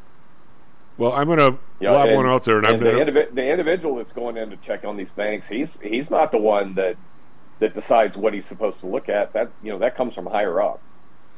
Well, I'm going to lob this one out there, and this may look like an artillery shell. The Fed over here, the Fed building in Chicago, they have it on pretty good authority that most of the people are still working from home. How the hell do you make bank visits and keep up on this stuff? I asked a friend of mine, when you decide to come in, do you still have your office? No, you let them know you're coming in, and they'll have a desk available for you. Mm-hmm. Russell, I want their asses back at work, and I want them looking at these banks like they're supposed to. Oh yeah, no. I do think part of the breakdown of a lot of things, not just the supply chain and everything else, is a result of people being at home during work hours. I'm not even going to call it work from home. It's when I first started doing the work from home thing, back in 2020, I quickly was calling it a day at 3 or 3:30 to go watch Judge Judy. I definitely, my productivity definitely went down, and there's a huge communication breakdown too when everybody's scattered all over the place. Well, you're supposed to be identifying. I do think more and more people need to be in the office when you're in some sort of critical position that involves monitoring the risk of the financial system, or even just the risk of a large financial company. Well, I don't. To me, the problems with that bank, I'm not so sure what you could have done about it. Because I don't know. Unless the stuff, I'm going to say that right off the. I'll lob this one out there, that there was some issue between raising money and the people raising the money, owning the bank, making people have deposits there. But I can't. At PTI we don't do this. But if I went out and raised money for Russell's new firm, if you were going to lend out jets to people or something, what are you going to do? If I was involved in that, which I don't do, what would possess me to say, geez, Russell, I just raised you $200 million. By the way, you got to keep 190 of it in Lakeside Bank. Why would I care where you kept it? I mean, what does that got to do to me? I mean, what? The only reason I can see why you would care where the money is there's a lack of transparency with respect to the private equity world. You kind of have to rely on what companies are telling you, and maybe have a person on site once again to know what's actually going on with the business. And maybe if you have them bank at your primary bank, it's an easier way for you to keep an eye on what's going on as well. So the bank's that's the only logical reason I can come up with. When I hear something like that. So if I'm an officer at the bank or an owner, does that get me privy to who you're writing checks to? I'm not necessarily talking about Silicon Valley Bank. I'm still talking about Silicon Valley Bank, but I'm not saying that Silicon Valley Bank is the one that says you have to have all your money here. It might be a private equity firm that SIVB is their main. Was their main bank, and they had a close enough relationship with that bank that they would have better access to the financial conditions of their private investments if they had if they had those firms banked there. If they give, and I can understand, and I think there is some logic behind that one. Well, if they gave me access to your checking account, you just brought up another problem. What? Is you taking money out of my checking account? No, and I'm just saying to be able to look at it. I can't go to Lakeside and look at your checking account. Not right now, no. But if I give you the sign into my app, that's true. You can look at all of my stuff. Oh God. Hey, we come back. We're gonna break here a little early because the CPI is gonna come out, and we're gonna go through that. Yay! So Matt, why don't you make this a quick break, and we'll be right back. I'll kick up the page. How much confidence do you have that your investments will make you wealthy? Do you truly know the odds? Welcome to Luckbox, the control freak's guide to life, money, and probability. Luckbox shows you how to factor in the likelihood of success before you commit to an investment or any other life decision. Your brain is smarter than your gut, and that's why you owe it to yourself to read Luckbox. We've made it easy because Luckbox is free for 1 year at luckboxmagazine.com/jocks. Each new issue dives deep into the current investing climate, separates the signal from the noise with timely, actionable trading ideas, and equips you with savvy investing tactics you don't already know, all while exploring how to live your best life through music, spirits, food, sports, travel, fitness, and a whole lot more. Luckbox is the essential magazine for proactive investors who are hell-bent on controlling their financial futures. It's for overachievers and alpha types who don't buy into Wall Street's investment gurus. It's for mavericks who believe in life, luxury, and the pursuit of happiness. It's for you. Smart investors don't bet on possibilities, they play the probabilities. Luckbox is $7.99 on newsstands, but you can subscribe for 10 free digital issues at luckboxmagazine.com/jocks. Don't rely on luck. Get Luckbox at luckboxmagazine.com/jocks. Hello, this is Tom Howell, the Chief. We've talked a lot on the show about risk and suitability, about how your portfolio should match your age, income, and risk appetite. It's been hard for investors to maintain that suitability in the last several years due to a Fed strategy that has driven interest rates to virtually zero. You may have even heard that the Fed was trying to drive conservative investors to a riskier portfolio on purpose, for whatever reason. I'm sure you're aware of investors that took some increased risk, such as longer-term fixed income securities, and are now unhappy with that choice. At PTI, we've always stressed total portfolio risk awareness and tried to minimize chasing returns in a tough environment. Well, now it looks like maybe interest rates are moving more towards historical levels. Everyone needs to be aware of what that continued movement might do to your portfolio, both good and bad. We also have a stock market that seems to have stalled, at least for the short term. I think it's time for everyone to take a serious look at their goals, their risks, and their portfolios. Do they match? If not, we can help. We have a signature protected index program. We have ways to hedge against interest risk. We can make that portfolio right for you again. Go to ptisecurities.com or call us right now. The market can change very rapidly. That's ptisecurities.com. Stocks, jocks, Stocks and jocks. Stocks and jocks. You are out of control. Here, right now, right here, right now, right now.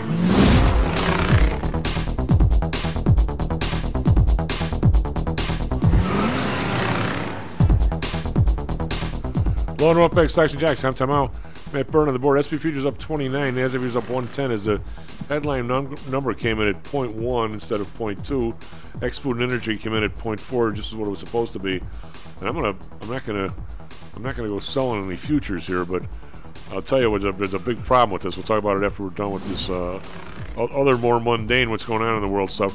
Actually, you know what? We're going to go right to this because all these numbers from the rest of the world are going to be delayed. Sounds good. So why don't you do a quick traffic, weather, sports, then we'll go right back to the numbers. Oh, sure thing. Yeah, good morning, everyone. It's currently 7:32 a.m. on April 12th, 2023. This morning in Chicago, warm weather, 61 degrees currently. Expect sunny skies today and a high of 78. The National Weather Service has put a fire weather warning in effect for Cook County due to, quote, sunny, windy, very dry, and unseasonable warmth. No cookouts for you. None for you. Don't even think about it, which has led to an elevated fire risk. The warning and the warm weather will come to a close this weekend with a high of 48 degrees expected on Sunday. Yes, that cold front is coming in this weekend. Right now in Phoenix, clear skies, 68 degrees currently, a high of 94 later on. Sunny skies for the current 7-day forecast. In the MLB yesterday, Cubs beat Mariners. Final score 14-9. Back against each other today at Wrigley. Game starts at 1:20 this afternoon. White Sox lost to Twins 4-3. Rematch in Minneapolis at 12:10. And Diamondbacks lost against Brewers 7-1. Both are back today at 2:40. Last night in the NBA play-ins, Hawks beat Heat 116-105, and Lakers went against Timberwolves 108-102. So for now, Chief, back to you. Russell, I don't know if you're looking at these numbers, but the market's giddy about it. SP up 35, NASDAQ up 140. I wonder if this is going to hold. Reason for that being, I'm looking at the CPI thing right here. Plus, maybe you can educate me. We have a seasonally adjusted 0.1%, unadjusted 0.3%. How do you seasonally adjust a month-to-month increase or decrease in the CPI? Who the hell does that and why?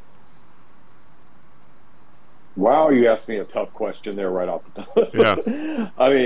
I understand on a year-over-year basis, but I guess that the seasonal adjustment is one of those things that they implement so that we don't have a ziggy-zaggy number from like November to December every year. But I mean, I don't see what when we have a whole lot of more activity in December than November. Well, because I'm looking right here at the current line here, and again, this is a very small item here, but it always intrigues me for some reason. I'm looking at rice, pasta, and cornmeal. Mm-hmm. The real number, unadjusted number, is 0.6. The adjusted, this is an increase in the month.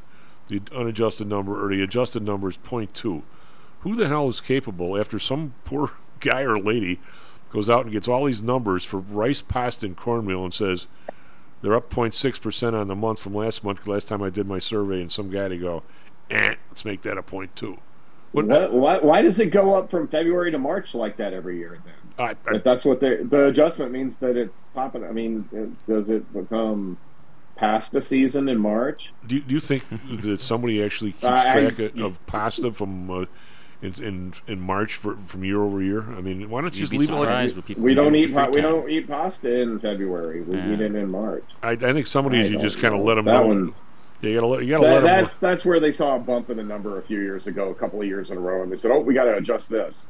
Okay, but the real question, and it's not about rice, is if I were to ask you, what are gasoline prices doing? What would you say?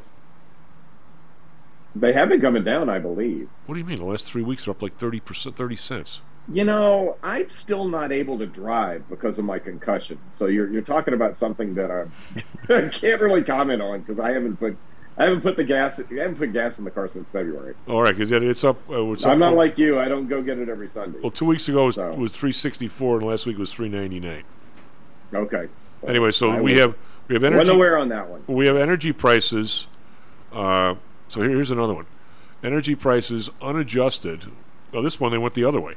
Unadjusted is minus 0.9. Adjusted, they got it down. How do they have energy prices down 3.5%? Why would you take the adjustment? That's why this number is so good. It's all in this energy line, and it's part of this adjustment. I don't. They adjust it in. I mean, you're talking about the March number, and we're a couple of weeks into here. I'm just trying to think of seasonal. What I'm really trying to think of is when was the.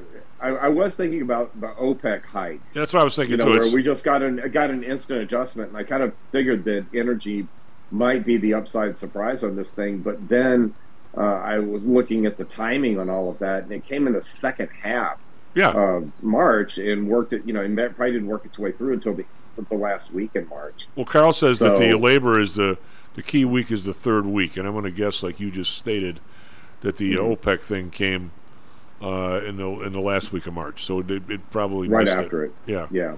But still, I was trying to I try to think this thing through before it comes out, and energy is always the one where you can look at what the futures market was doing and go, okay, how do we back into this one? Is it going to be too high or too low? But. Well, I mean, I'm surprised to hear that was not a strong number. Again, with the OPEC thing, with my adjusted stuff, my question. We can't get the right answers, Russell, until we get the right questions, can we?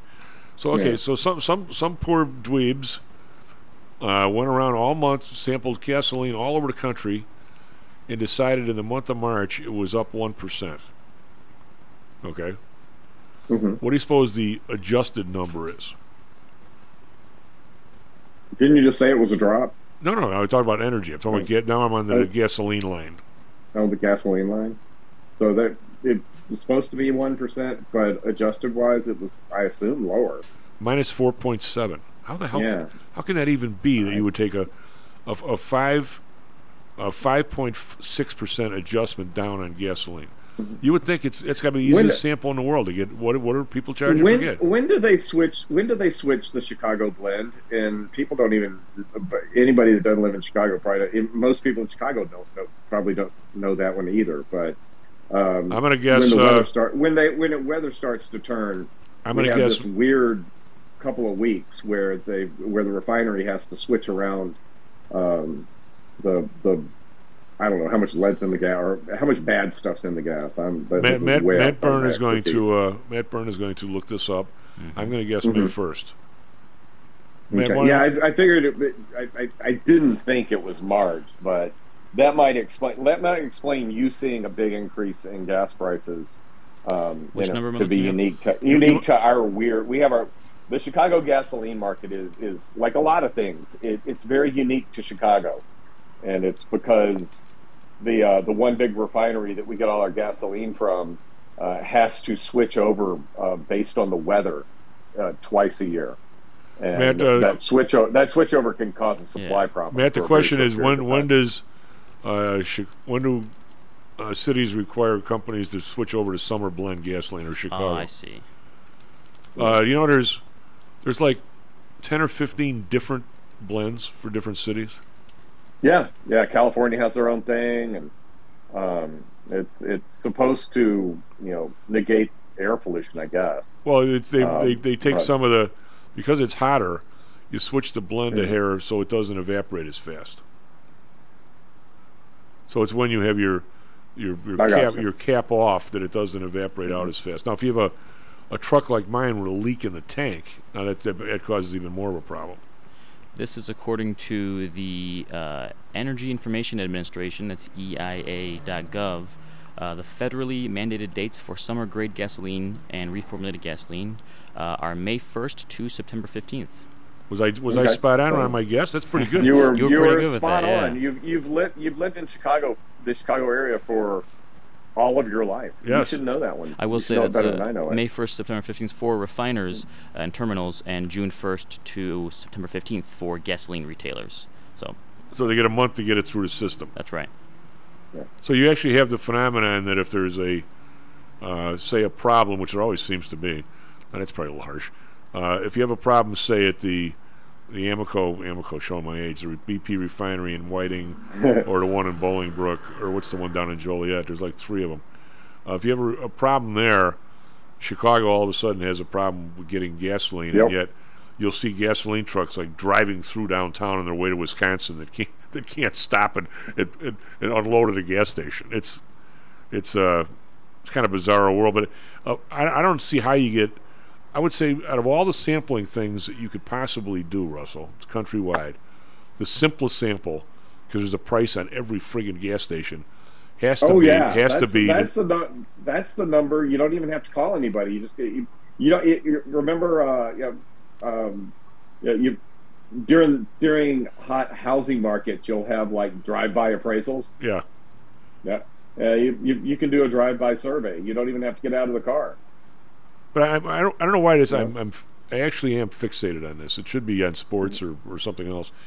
That someplace somewhere, if you fly over Washington D.C., there's a desk where some guy has the power to say, "Nah, it's not 1%. It's minus 4.6. Publish this. Let it go."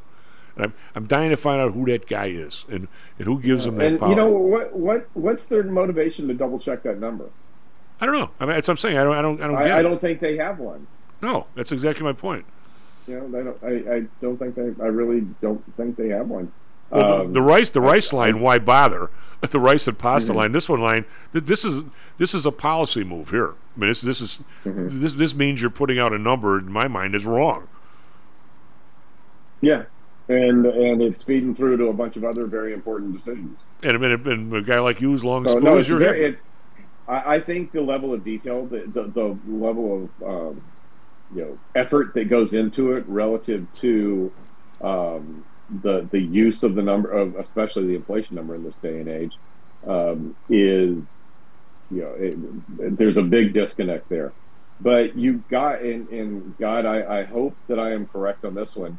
They said Greenspan would just dig and pour through numbers. You got to figure Greenspan would look at that number and go, well, that's not right. That's an anomaly. I'm not reacting to that. But he's not the bureau. Hopefully Powell is somewhat the same way, or the people giving him advice are somewhat the same way. But here's another line, and this is one of my pet peeves is who are the people? Somebody who's at Morgan Stanley. Somebody. We talked about it maybe a month ago. Russell, your memory's better than mine, or maybe Matt's is. Not these days. Didn't somebody say that for the first time ever? That rent had busted through, was it 30 or 35% of somebody's Yeah, paycheck. it's on average it's a third of people's incomes now. All right. Well, now if you look at this yeah. line here, a rent of primary residence. Now, mind you, this number is going up. What do you think, according to the Bureau of Labor Statistics, what percentage is it of your basket? When we just said it's 33 and everybody knows it, what do you suppose the number is on this thing? For rent of primary resident? What's the percentage of? It's about 15 or so, isn't it? 7.53. Oh my goodness! This was even weirder. But owner's equivalent. But again, that's for the average. There are some people, that's for the average person, and not everybody has rent. Well, owner's equivalent rent of primary residence is 24%. I'm going to say, I don't know that anybody who's bought a house recently, that a house is only 24% of their income. Mm.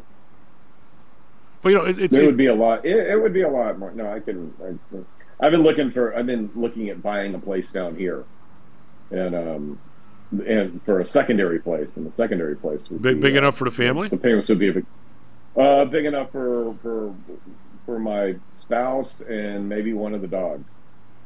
The kids aren't invited? The kids are not. My youngest will go to college in 2 years, and when she goes to college in 2 years, my wife will start coming down here with me periodically. Now, are you going to be the kind of parents that as soon as the last one goes to college, you find a place where they no longer have a bedroom? No. We got some pushback on that. No kidding. Oh yeah. Wait, buddy. But I want a place to come home to. Yeah, well, there's nothing wrong with that, especially in today's world. Yeah. Hey, is the dog you guys are hospicing? Is he still with us? He is still with us. He's going to get checked out today, but we received that dog in August. They said the same people told us this that calculate some of the CPI numbers. They said that the dog probably had about 6 months to live. The dog is the healthiest freaking thing ever. Wow. My brother. So it's just great. I love it. We're That's impressive. 8 or 9 months into the 6-month puppy hospice. So I'm kind of happy about it because this dog actually fetches, whereas the other two dogs don't do anything like that. So I get to get out in the backyard and throw things around with this dog. So I'm glad we made it to warm weather with her. Well, Audrey's poodle will fetch all day long. The Maltese Maggie looks at the poodle going, what in the hell is she doing? Why would anybody want to do that? Yeah. But don't you understand that they're just going to throw it away from you again? Well, my brother got willed a Shepherd Collie mix, a Shepherd Husky mix. And her hips were so bad as a puppy, they said she's only going to last a little while. I think she made it 12 years, and she ended up, her back end was the skinniest thing, and she hopped along almost like a kangaroo. But her front was so powerful because she basically got along almost on two. She made it 12 years. She was the sweetest dog. Wow. But the weird part is she had the husky undercoat. She looked just like a shepherd. In the wintertime, she'd run out and she'd sleep on the picnic table because she loved the snow. And the snow would land on her and not melt. That's scary. Yeah. But anyway, no. So I mean, you look at these numbers and you go, what? I mean, somebody somewhere is saying, oh no, that what we just saw on TV, that 30%, that's not good. Let's make it 7.5. I mean, Russell, what are we doing? If we can't even, how can we judge ourselves? You talk about this when we can't even look at the right numbers. We can't even get the money supply number. We're not. You can only make decisions based on the information that you're given, and I just, the Federal Reserve Board, they've got hundreds of economists working for them. And you got to assume that this is what I believe. I really do believe what I'm getting ready to say, and you're gonna be rolling your eyes at me right now. But I actually do believe that the Federal Reserve Board, a lot of the decisions they make are based on the work that they're doing internally, and not just these numbers that they release to the public. Next time you're in town, I'm gonna have to take you out with a couple of guys from the Fed, and they'll tell me that that's not true. I like to believe that when you've got what do they have, like four? I feel like the number 400 of PhD economists working for the Fed. You got to assume if you got 400 people, 400 smart people like that, or book smart people, that they're coming up with some decent information to help these guys decide what they're going to do. And I think when they make their decisions, they've got a lot more going on information wise than we do with just the things that they release to the public. We hope that's the case. I do. You got to believe some of that stuff. Well, here's another line. I mean, I don't know how I would get the price of pasta and rice around, but here's another line that it's not a lot. It's only like 1% of what people's basket, well, according to them. But if somebody traveled a lot, it's probably more than that. Anyways, this is other lodging away from home, including hotels and motels. And now the unadjusted number is 8.4% in the month. And you've heard about this because some of these cities have, conventions are coming back a little bit. 8.4% in the month. Now that should be an easy one. Go on Expedia, get your sample of hotels you used last month and compare them to this month. I mean, how is this difficult? Guess what the adjusted number is? 3.1. So they dropped it. I was coming up with a 4 handle on that one. 3.1. So I think half, but that's even lower. So somebody walks into. I know I'm being intrigued by this. Somebody walks into. You did all this work. I wouldn't not be your boss, but you did all this work, and you walk in and you go, Tom, here you go. I just did the hotel line. Geez, what'd you come up with, Russell? Man, I went through this one. You wouldn't believe the stuff that went up this month. All these places are up. I don't get it, but here's the number. Here's 300 hotels I sampled. By the way, the number is 8.4. We're not doing that. we're going to do 3.1. How do you get to 3.1?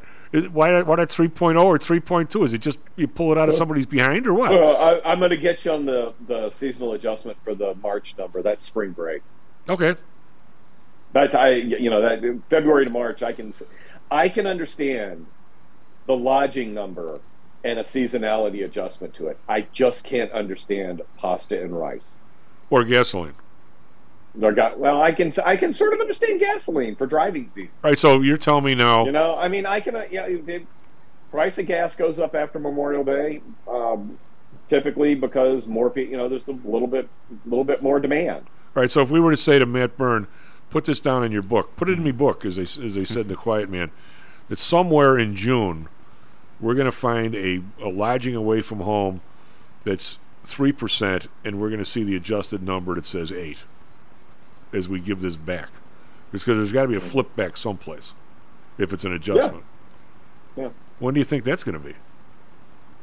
On which one, gasoline or lodging? Well, the lodging. Lodging, I don't know, September. Well, I'll go even. It might zigzag. It may zigzag, a little bit lower in April, May. And then pops back up when summer vacation comes along, and then pops back down when kids go back to school. I mean, I can get that one, but and there are a ton of line items in that thing, and we've gone through it before. I'll guarantee that there's 20% of them that you can make a decent seasonal adjustment argument for, and the other 80% they're doing it because the numbers had a little volatility in them in the past. Well, but that's the only reason they're doing it. But how do you calculate? There's not a good causation reason. It's just because the numbers told them to do that. Well, okay. So I mean, but even if you decide there might be an adjustment needed, how do you decide the number? How do you go from 8.6 make that 3.1? I mean, what's the detail on that? I think you basically put some sort of type of linear equation in place. And you notice that that there seems to be an upside outlier every April for the last 10 years. So you push that one down a little bit, and you've got a consistent low number in February, and you bump that one up a bit, and just to get them closer to the line and to smooth out the volatility of the numbers. Well, that's all they're doing. I mean, that's what they're trying to do there. Well, they don't all go the same way. I'm making it sound like it's all just a way to bring it down. Here's oranges, including tangerines. So there you go. The orange crop, including tangerines. That include tangelos too. Anyway, the real number is down 1.5, but they got the positive. They got the adjusted number positive 0.5. Now, who gives a crap? It's pretty close, isn't it? I mean, somebody's sitting there. You can't put that 1.5 number out there. We got to go positive 0.5. I mean, I'm just kind of curious. Citrus fruits positive 0.5. We're putting them out as minus 0.3. So oranges were adjusting up, but other citrus fruits were adjusting down. Wow. Yeah. Well, I guess that depends on where they come from. Apples were adjusting down. Mm-hmm. This is bizarre. Well, what we're talking about the adjustments on the numbers, and the thing is, they should. I'm sure they're doing it because of things that have shown up statistically, but don't you think that somebody around the table should say something like, "So why are we?" So why? Well, what is the point of this? Hey, I want to get your opinion. We got a few minutes left. We've been having a big talk with just about everybody regarding the interplay, and Mike was on earlier, the interplay between military power, political power, and economic power. And the economic power, a lot of it has to do, I think, with strength of currency, strength of economy. Do you think that our people, well, here's a leading question, do you think that our people are aware, don't care, maybe just don't even stop to think about it, what the depreciation of a currency? I agree with the part that other people did the same thing and we're still the prettiest girl in the ugly contest, but the idea that a couple of my would-be clients were talking to me about last week, that people overseas are just totally ticked off about the fact that their dollars that they've held for years because that was a safe haven, they now can't buy near as much with it, and they're blaming everybody here. Which I mean, how much should we read into that? I mean, if you're not from Russia, but if Russell's great grandfather managed to amass $50 bills in Russia because he didn't trust the Russian banks, those $50 bills aren't worth anywhere near as much. What do you make of that? I mean, is that a big deal or not? Well, and gosh, I wish you had brought this up at the very beginning instead of the end, because everybody's up in arms about the reserve, about the dollar not necessarily being the reserve currency anymore, and I don't have a big problem with that. I don't think you want that responsibility. And you don't want to have to worry about other parts of the world and the decisions we're making and how is that impacting their economy. But the same thing happens. So if they're honestly, and I'm starting to say a bad word on the radio, but honestly, my attitude is if they're upset about the way the currency's been behaving, tough stuff. We manage things for ourselves, not for you guys. Well, let me extend the question, and we'll talk about something more fun. But why aren't the people here that didn't really want to, not afraid of the stock market or whatever, and with reasons it goes up and it goes down? There's got to be, how many people here had $1 million in the bank in cash 3 years ago, and it's now worth $650? I mean, why aren't they more pissed off? Or they just don't put two and two together? I don't think two and two. I don't think they. Well, first off, I do think they're a little pissed off. That's one of the things that I heard from my students last night when I was out at the bar, was that I'm never going to be able to get ahead. That really was one of the things the guys were complaining about. Oh, they're right. They're right about that, probably. Yeah, no, I'm never going to be able to get ahead because everything keeps getting more and more expensive. They were asking me. You would have been so proud of these kids. They were asking me about inflation. Well, why didn't you invite me? You didn't want to hang out there. So did you pick up the tab? It's funny. The place we were at, it was a burger place, and they have $2 burgers on Tuesdays. And I'm sitting with these probably 10 guys. And girls keep circling around and saying hi and stuff, and then there's like a mingling area in the back. And when they went to the mingling area, I came home. But it was kind of interesting to watch. Didn't any of the girls have They were upset. They were like, everything's more and more expensive. Why in the world would I want to get married and have kids and spend? I want to spend some money on myself. I was hearing that one. Wow. As well. So yeah, it was. They've got no intent on launching anytime soon. So as soon I don't blame them. As soon as Pops left, then everybody started to mingle. Oh yeah, well yeah. No, they said, come on, we got it. We paid for our burgers, and now we go back here and hang out. And I'm like, nah, I'm walking home. Well, maybe one of the girls had. Actually, I told you, and they were very impressed. I said, I got to get up early. I'm on the radio tomorrow. Oh God. Oh God. Like what? I'm like, well, we certainly never have a loss of things to talk about, do we? No, we do not. We cover the gamut. I feel like I make the tweet really easy. Well, good luck when you come to town again next time. Do you think there's a chance I could see you? I will come downtown again sometime in the near future. I've only got about 3 or 4 more weeks that I have to come down here, and then I'll be there on a regular basis. Well, I mean, we could meet for dinner somewhere out in Burbs because Audrey doesn't want to come down here either. I don't blame her at all. We can work something out. All right, bud. Yeah. Take care of yourself. Something out. SP Futures up 23 now. NASDAQ Futures up 98. Still up, but not as much as we were. Back tomorrow, Stocks and Jocks. Stocks and Jocks is brought to you by PTI Securities and Futures. Go to PTIsecurities.com. PTI Pro Direct. Trade for as low as a penny per share and $1 per option contract. Learn more at PTIProDirect.com. Nadex, offering an intuitive way to trade the financial markets. Visit nadex.com. Home Source Realty. Call Audrey Johnson at 708-349-3456. Hamzy Analytics. Listen to Fari Hamzy every other Thursday and visit HamzyAnalytics.com. ChiroMed. Back or neck pain? Schedule a complimentary consultation by calling 708-403-2727. DAX Research. Tune in for David Andelman's technical analysis on Mondays and Thursdays and call 1-800-821-4968. Suppose you run your business and let me run mine.